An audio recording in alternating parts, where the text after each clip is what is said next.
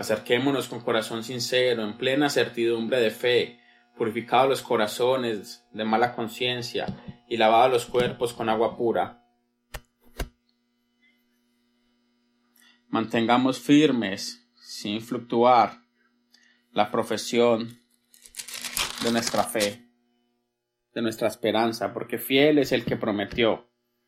Y consideremos unos a otros para estimularnos al amor y a las buenas obras, no dejando de congregarnos, como algunos tienen por costumbre, sino exhortándonos, y tanto más cuando veis que aquel día se acerca. Esta es la palabra del Señor. Gracias sean dadas a Dios.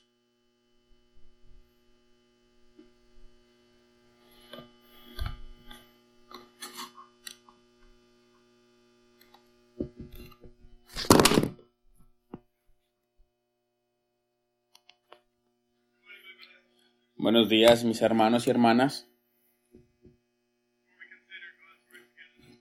Para considerar la palabra de Dios, vamos a pedirle al Espíritu Santo que nos dé oídos para oír.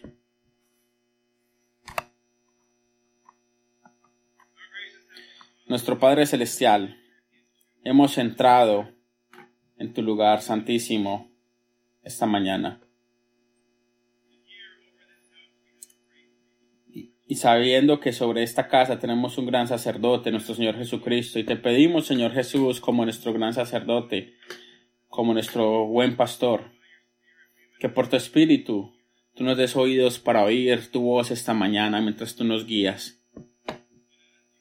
Y mientras tú nos guías por pastos verdes, por aguas frescas, que tú restaures nuestras almas, que tú nos permitas buscar de forma justa tu nombre y que seamos guiados por tu vara y tu callado. Te lo pedimos en tu precioso y poderoso nombre, el nombre de Jesús, el Hijo de Dios, nuestro Señor y Salvador. Amén.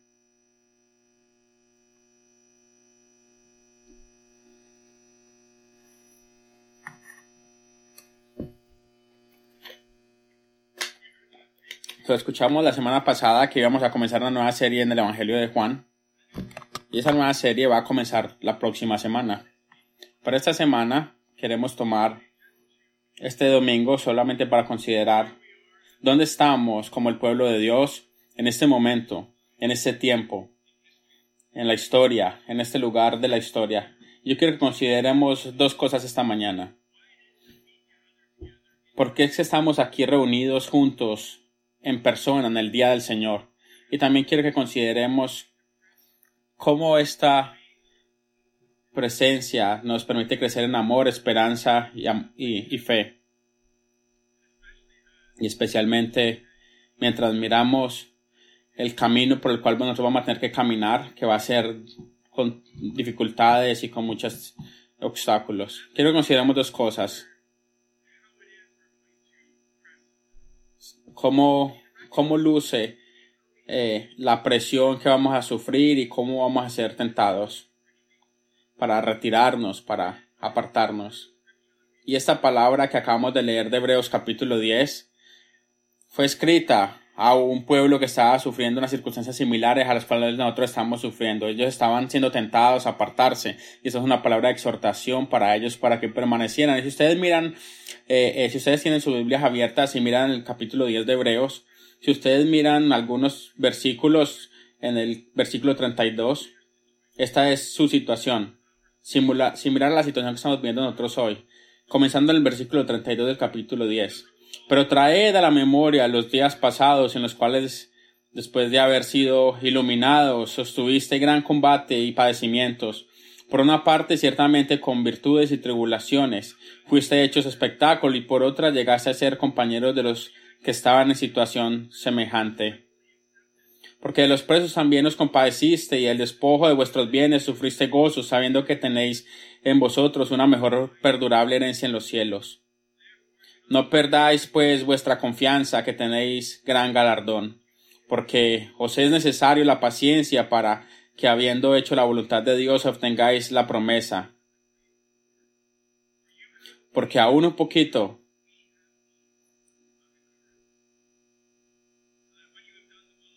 Así que para que ustedes reciban lo que han prometido, porque aún un poquito y el que ha de venir vendrá y no tardará, mas el justo vivirá por fe, y si retrocediere, no agradará mi alma. Pero nosotros no somos de los que retroceden para perdición, sino de los que tienen fe para preservación del alma. Esa fue la palabra para aquellos cristianos, para aquellos creyentes en el primer siglo. Fortalécete y sigue adelante, no retrocedas. Y esta es la palabra para nosotros hoy, aquí en Toronto, aquí en Canadá. Necesitamos ser fortalecidos y no retroceder. Yo estaba escuchando las noticias en CBC, en la radio, el miércoles en la noche.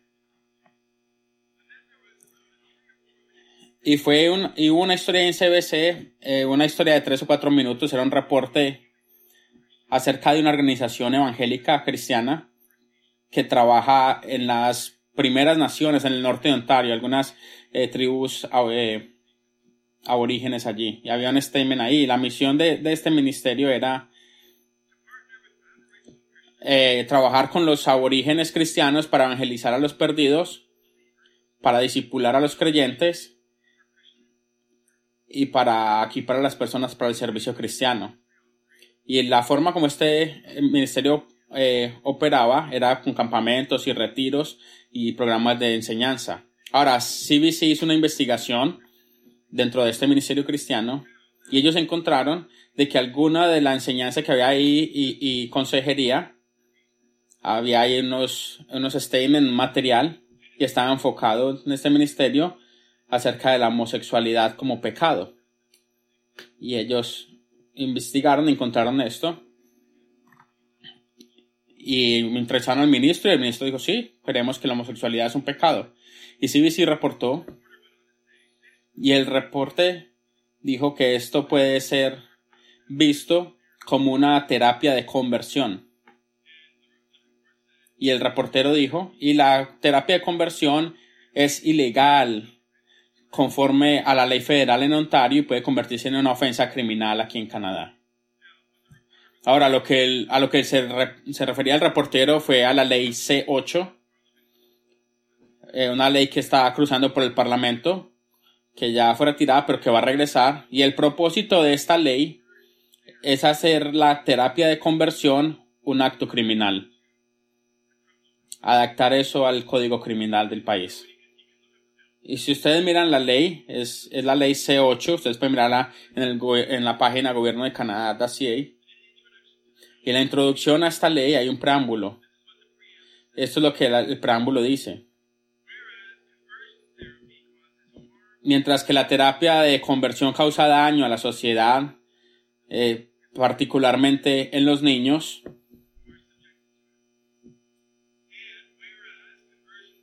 y se basa en la orientación sexual y la identidad de género, y está basada en propaganda y en mitos de que la orientación sexual y la identidad de género de una persona puede cambiar si debe ser cambiada. En otras palabras, lo que ellos están diciendo es, si tu hijo tiene 11 o 12 años de edad y él dice que es una niña, es un mito que tú le hagas pensar de que él realmente es un hombre. Si su identidad, él dice que él es una mujer y tú le dices que no, que él genéticamente es un hombre, entonces es un mito. Esta es la presuposición que hay detrás de esta ley. Ahora, piensen acerca de esto.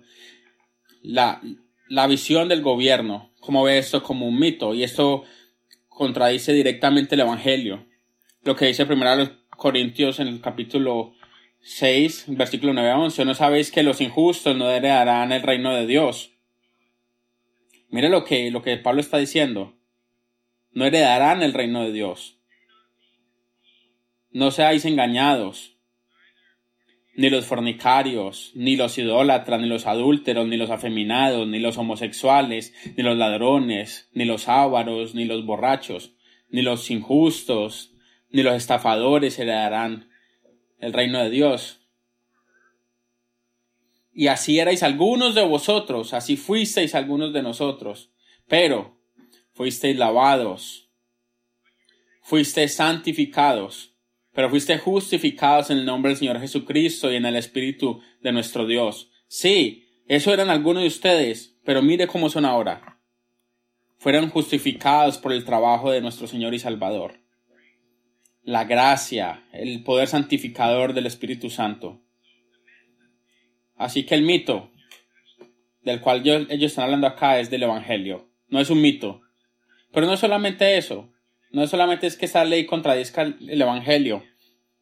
Hay muchas más contradicciones acerca de la realidad. Y lo que yo me refiero es de forma empírica, de forma verificable de la realidad. Porque hay muchos estudios que han sido realizados, especialmente acerca de la identidad de género. Y son estudios de forma empírica sobre la identidad de género. Y si ustedes buscan algunos de esos estudios, se encontrarán de que los niños y las niñas que están confundidos acerca de su identidad cuando están en su época temprana, de acuerdo a estos estudios, la gran mayoría de los casos, aproximadamente el 88% de los niños y niñas cuando crecen, llegan a aceptar el género con el cual nacieron. Sí, hubo una confusión por un tiempo mientras ellos crecían, pero esto desapareció a medida que fueron creciendo y para aceptar plenamente el sexo con el que habían nacido. Así que el método o el mito que el gobierno de Canadá está llamando no solamente contra la palabra de Dios, sino también contra estudios serios de forma empírica que muestran esta realidad. Ahora, de acuerdo a esto, esta ley dice de que toda persona sabiendo de que puede ser cambiada o que sea opuesta a esta terapia para cambiar y reciba consuelo o consejería acerca de esto, puede llegar a ser ilegal. Y ese es el propósito. Hay una propuesta de criminalizar este tipo de orientación. Toda persona que a sabiendas haga a una persona menor de 18 años se someta a una terapia de conversión puede ser culpable de un delito procesable y condenado a una pena de prisión de un periodo no superior a 5 años o culpable de un delito punible con condena sumatoria. Ahora, si tú como padre tienes un hijo que tiene 11, 12 años y el niño dice, siendo un niño, yo creo que soy una niña, va a ser una ofensa criminal para ti traerlo a consejería donde el consejero le va a ayudar a determinar de que él nació con el género al cual pertenece y que él es un niño. Eso es lo que esta ley está diciendo. Y la clave aquí es cómo ellos definen la terapia de conversión. Ellos llaman a esto un crimen. Terapia de conversión. Lo que en la práctica es cualquier tipo de servicio, orientación o consejería que mueva a las personas a cambiar su identidad a una identidad heterosexual, que lo cual va contra una agenda de progresismo homosexual. Entonces puede ser resumida como un crimen. Cualquier tipo de consejería va a ser una ofensa criminal contra el homosexualismo. Ahora, esto claramente contradice el Evangelio, claramente contradice la palabra de Dios y claramente contradice lo que hemos mostrado en estos estudios empíricos. Y la razón por la que yo menciono esto es porque si miramos adelante, vamos a ver la forma como este tipo de legislaciones incrementan y vienen a ser una ley. Y no solamente contradice la palabra de Dios, no contradice la realidad y la experiencia. Necesitamos estar claros acerca de lo que significa esta ley C8. Está diseñada para traer a la fuerza una ideología particular. Y ellos no tienen el interés de los niños en mente, para nada. Eso no es lo que les interesa a ellos. Porque si fuera así, iría justamente en la dirección opuesta. Haría que el tratar de que un niño de 11 o 12 años se someta a una terapia hormonal fuera un delito. Ese sería una ley justa. De hecho, en Reino Unido están yendo justamente en esta dirección. Así que esta ley no es para nada conservadora acerca del bienestar de los niños. Es una ley malvada y diabólica. Una ley de odio y de daño. No hay justicia, no hay amor en esta ley. Pero esto es lo que viene. Ahora, el CLBC mencionó esta terapia de conversión, y por causa de esto, de esta investigación, el gran jefe de estas naciones aborígenes le pidió a los cristianos que se apartaran de allí, de que ellos no podían estar allí más haciendo sus programas. Y estas primeras naciones del norte de Ontario necesitaban estos programas para conocer al Señor. Así que si miramos al frente, si miramos al futuro, esta es una señal de lo que va a pasar, de lo que nos espera para nosotros como el pueblo de Dios, como su iglesia. Hay una maldad creciendo y que atacará a la iglesia. Vamos a enfrentar estos retos. Así que sí, como leímos en Hebreos 10, necesitamos ser fortalecidos.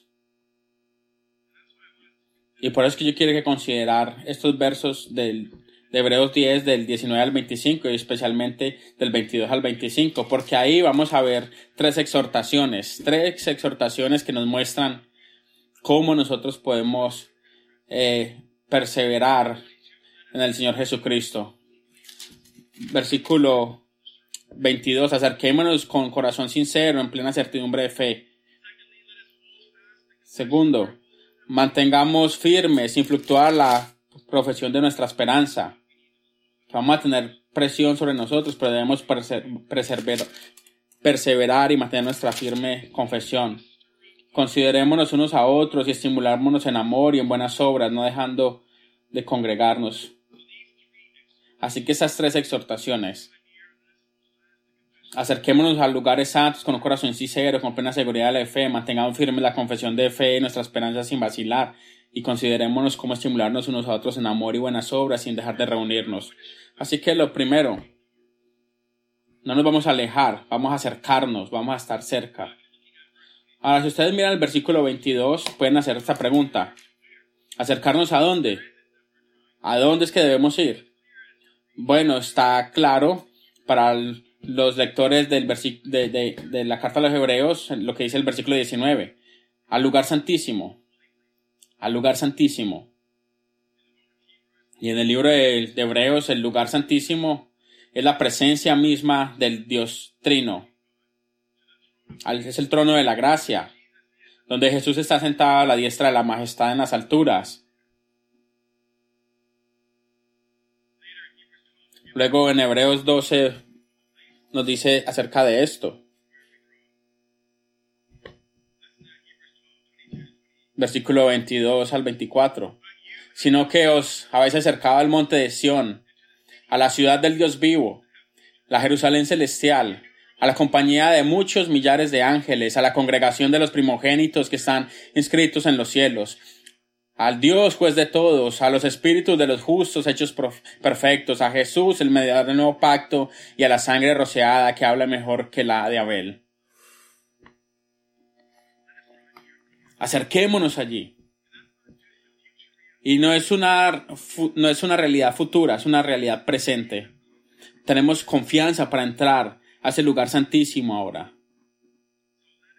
Así que vengamos y acerquémonos con un corazón seguro, con un corazón lleno de fe, con corazones limpios, con conciencias lavadas y con cuerpos purificados con agua pura. Y eso es una referencia aquí al alma y al cuerpo. Y es la forma hebrea de referirse a toda la persona. De todo tu ser. De todo tu ser como persona. Tú has sido lavado y has sido guardado en la fe. Y el libro de Hebreos nos dice que nos acercamos por la sangre de Cristo. Es la sangre de Cristo que nos limpia de toda maldad e inconsciencia, porque en Él tenemos el perdón de nuestros pecados. Él derramó su sangre por nuestros pecados. Su sangre ha removido la penalidad que nosotros teníamos sobre nosotros por causa del pecado. Él ha satisfecho la ira de Dios y nos ha reconciliado con Dios y tenemos paz. Ahora, cada domingo cuando venimos a la mesa del Señor y participamos del pan y de la copa, es un recordatorio, es un memorial de esta realidad de que hemos sido limpiados. Tenemos este pan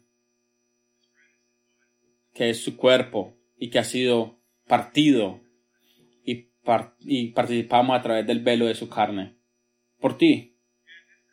Y esta copa es la copa del nuevo pacto en su sangre que ha sido derramada por ti y por muchos para el perdón de pecados. Así que la realidad de la limpieza que ha sido llevada a nosotros por causa de la sangre de Cristo ha sido una confirmación dada por el Padre, el Hijo y el Espíritu Santo para venir a esta mesa y para que nuestra fe sea fortalecida. Venimos a esta mesa domingo tras domingo, dando una declaración firme de nuestra fe y confianza, pero también hemos sido lavados con agua pura. Y recuerdo lo que el apóstol Pablo dijo, de que Cristo nos lava con su santa palabra. Eso es Efesios 5:26. Así que cada domingo cuando venimos aquí, escuchamos la palabra de Dios y somos lavados. Y esto nos da una plena confianza en nuestra fe. Si tú vas a caminar por caminos difíciles, si tú vas a pasar por tribulaciones, tú necesitas estar seguro de que cuando tú vienes a esta mesa, estamos siendo expuestos a la predicación de la palabra de Dios. Esto debe darnos seguridad. Y tenemos el púlpito y la mesa. La palabra que nos lava. La confirmación que nos da la palabra salvífica del Señor. Y tú puedes pensarlo de esta manera. Niños, ustedes están mirando aquí. Si ustedes miran acá, ustedes ven la cruz allí. Una cruz vacía. Porque el Señor Jesús está resucitado después del tercer día. Él ha vencido la muerte. Y cada domingo tenemos un recordatorio del trabajo salvífico del Señor. Y esto es declarar y confirmar la palabra del Señor desde ese púlpito. Venimos aquí, a esta mesa. Y la razón por la que tenemos tanta confianza en esta realidad y venimos aquí domingo tras domingo a escuchar la palabra del Señor, nos acercamos a la mesa, es porque tenemos una plena certidumbre de nuestra fe. Ahora, una cosa que vamos a comenzar a hacer, empezando la próxima semana, vamos a tener servicios en la tarde. Y la razón por la que queremos introducir estos servicios en la tarde es porque reconocemos de que a medida de que el camino va a ser más difícil para la iglesia como pueblo para estar juntos, entonces mantengámonos firmes aquí. Así que queremos venir 2 veces los domingos a la iglesia, porque necesitamos asegurarnos y confirmar nuestra fe juntos. Segundo, el escritor dice que no retrocedamos, que no vamos a retroceder, sino que vamos a aguantar, aferrándonos a la confesión de nuestra esperanza sin vacilar, la que él prometió a los fieles en Hebreos 10:23.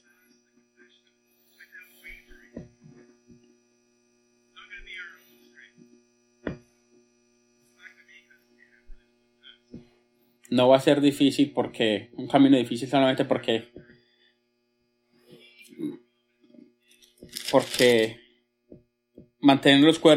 mantengamos firmes, infructuar la confesión de nuestra esperanza, porque Él es fiel.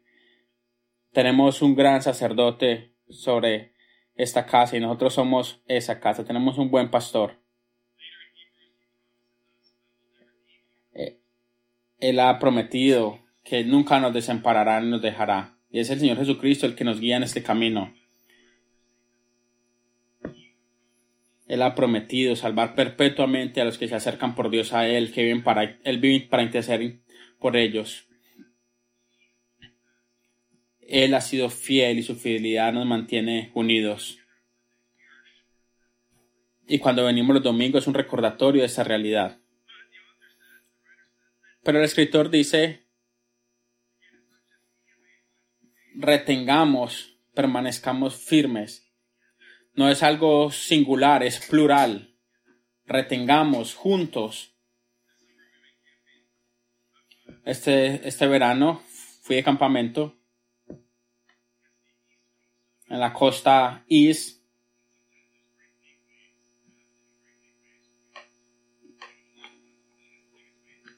Y fue muy divertido allí, había muchas cosas. Y fue 10% terrorífico y 90% divertido. Pero estábamos jugando allí y fue muy divertido. Pero había tiempos allí en esta costa de Ontario. Era difícil volver al camino. No sé si ustedes han visto fotos o videos cuando alguien está nadando y no puede regresar a la orilla.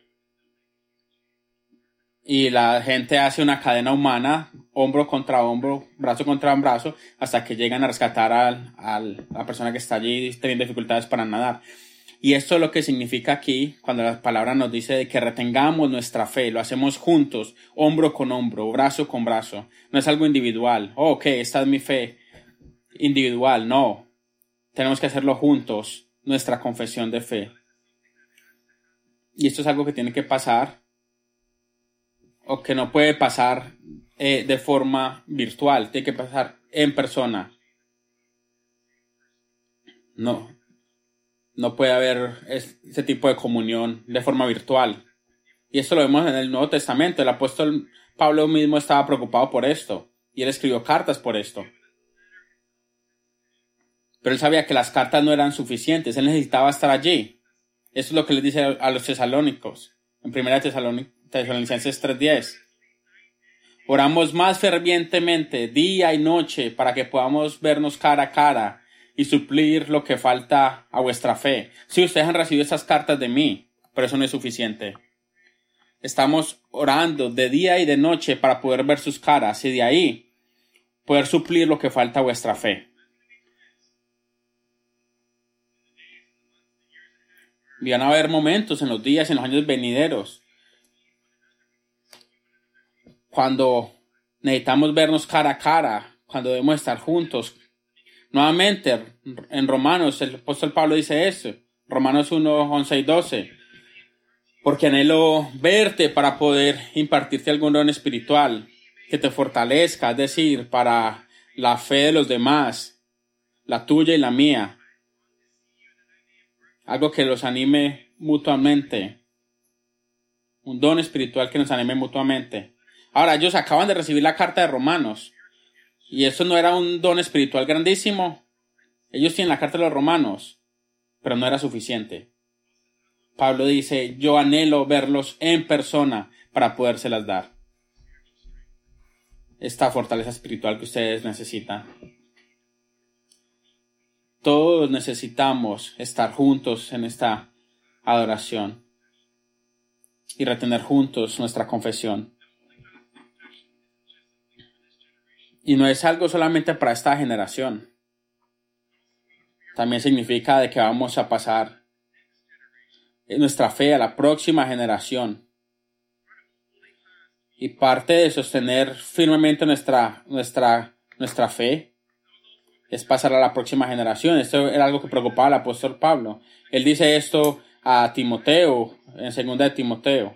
Por el Espíritu Santo que habita en vosotros, guardad el buen depósito que se te ha confiado. Sí. Y luego en un par de versículos más adelante él dice, lo que has oído de mí en presencia de muchos testigos, confíalo a hombres fieles que también puedan enseñar a otros.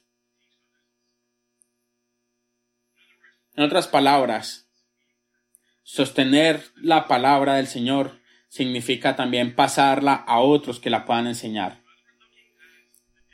Así que mientras miramos la dificultad del camino que tenemos por delante, estamos considerando y debemos pensar cómo nosotros podemos pasar esta palabra santa a la próxima generación, cómo ellos van a perseverar en la fe. Y esto significa de que tenemos que ser más intencionales en guardar lo que el apóstol Pablo le está diciendo a Timoteo acá. Aquello que has escuchado de mí, confiado a hombres fieles que también puedan enseñar a otros. Y necesitamos hacer eso como iglesia, como congregación. Necesitamos mirar por hombres fieles en la congregación, que sean capaces de guardar su confesión de fe y enseñar a otros.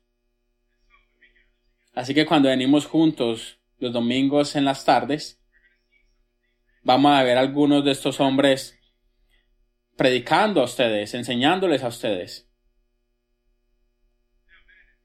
Ahora, hombres en la congregación, escuchen esto.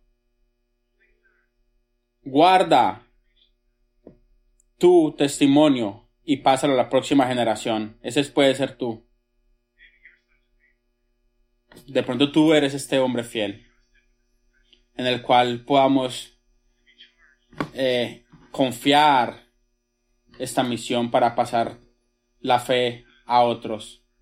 Así que guarda fielmente lo que has recibido. Finalmente, versículos 24 y 25. Considerémonos unos a otros para estimularnos al amor y a las buenas obras, no dejando de congregarnos como algunos tienen por costumbre, sino exhortándonos y tanto más cuando veis que aquel día se acerca.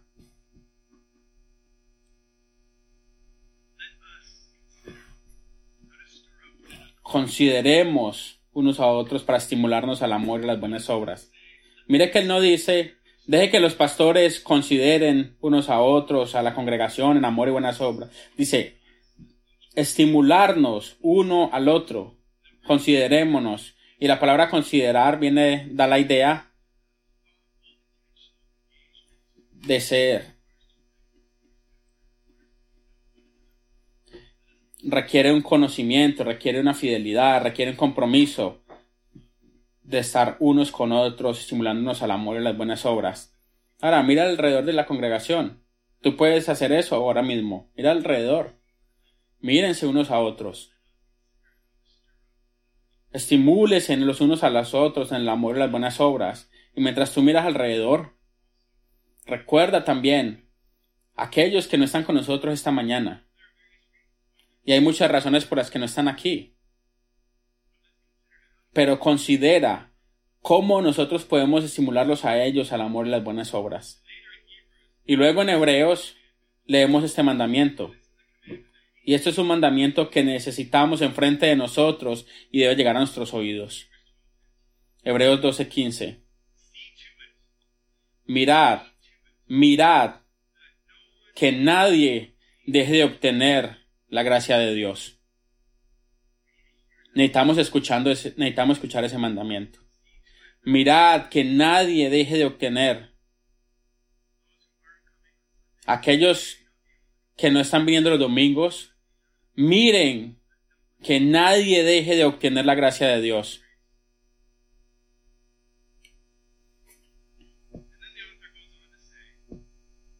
Y esto me lleva a decir, no podemos animarnos los unos a los otros, no vamos a poderlo hacer en amor y buenas obras si no estamos juntos.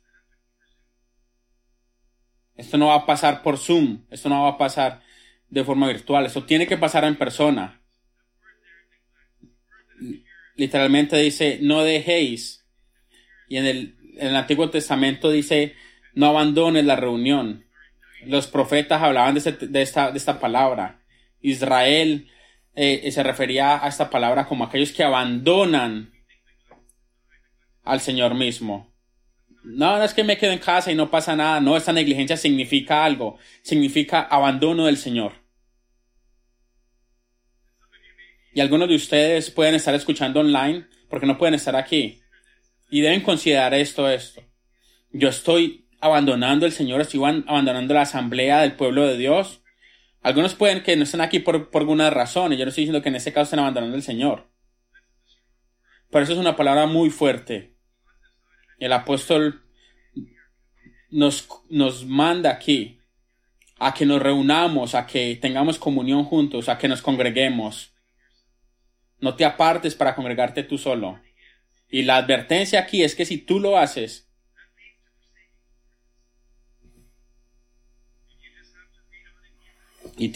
la advertencia es que tú puedes enfriarte si decides permanecer solo. Y hay una advertencia aquí para aquellos que abandonan al Señor mismo. Y hay dos cosas aquí que están conectadas. Cuando nosotros dejamos de congregarnos con el pueblo de Dios, dejamos de buscar al Dios mismo.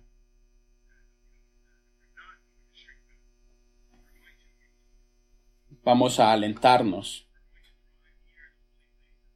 Vamos a motivarnos de venir al lugar santísimo, de guardar nuestra confesión que nos ha sido dada, de considerar cómo los unos a otros podemos amarnos y tener buenas obras y reunirnos juntos. Hay una historia acerca de D.L. Moody. No ha sido confirmado si realmente pasó, fue solamente una historia. Solo les quiero decir que yo lo encontré en internet, pero me pareció llamativo. Y es una historia acerca de Moody, que visitó una vez a un hombre. Y este hombre le dijo que no necesitaba el compañerismo de los creyentes, él necesitaba ir a la iglesia, que él oraba, que leía la Biblia y que eso era suficiente. Y D.L. Moody, visitando a este hombre, después de escuchar al hombre exponer su caso de que no necesitaba congregarse con el pueblo de Dios, estuvo silencioso por un tiempo y después él se acercó a la chimenea y él sacó un carbón encendido y lo puso a un lado del hogar, a un lado de la chimenea. Y los dos hombres se sentaron y comenzaron a ver el carbón. Mientras estas brasas se apagaban lentamente y se volvió negro. Y Moody no dijo nada. El hombre solamente dijo, ya veo. Y ese es el caso. Cuando, hermanos míos, cuando nosotros abandonamos la asamblea del pueblo de Dios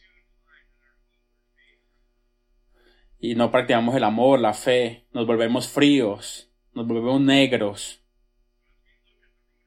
Si tú miras el camino que nos espera por delante con tanta dificultad, con tantas dificultades, con tanta tribulación, ninguno de nosotros va a estar suficiente para caminar este camino solo.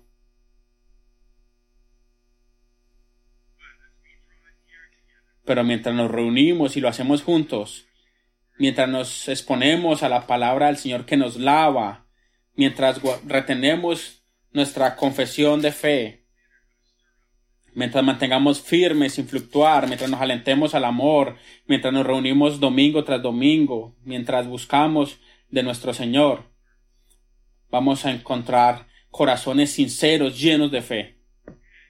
Y conoceremos la presencia fiel que nunca nos abandona de nuestro Señor.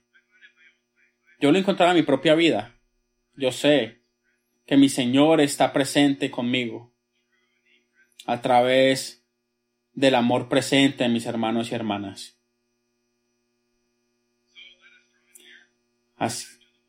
Así que vengamos, entremos al lugar santísimo, acerquémonos, entremos al lugar santo. Guardemos la confesión de esperanza y pasemos a la siguiente generación y animémonos en amor y a buenas obras.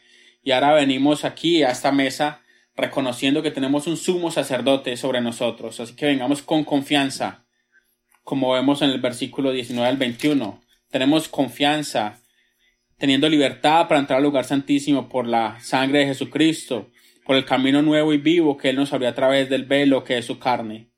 Y teniendo un gran sacerdote sobre la casa de Dios.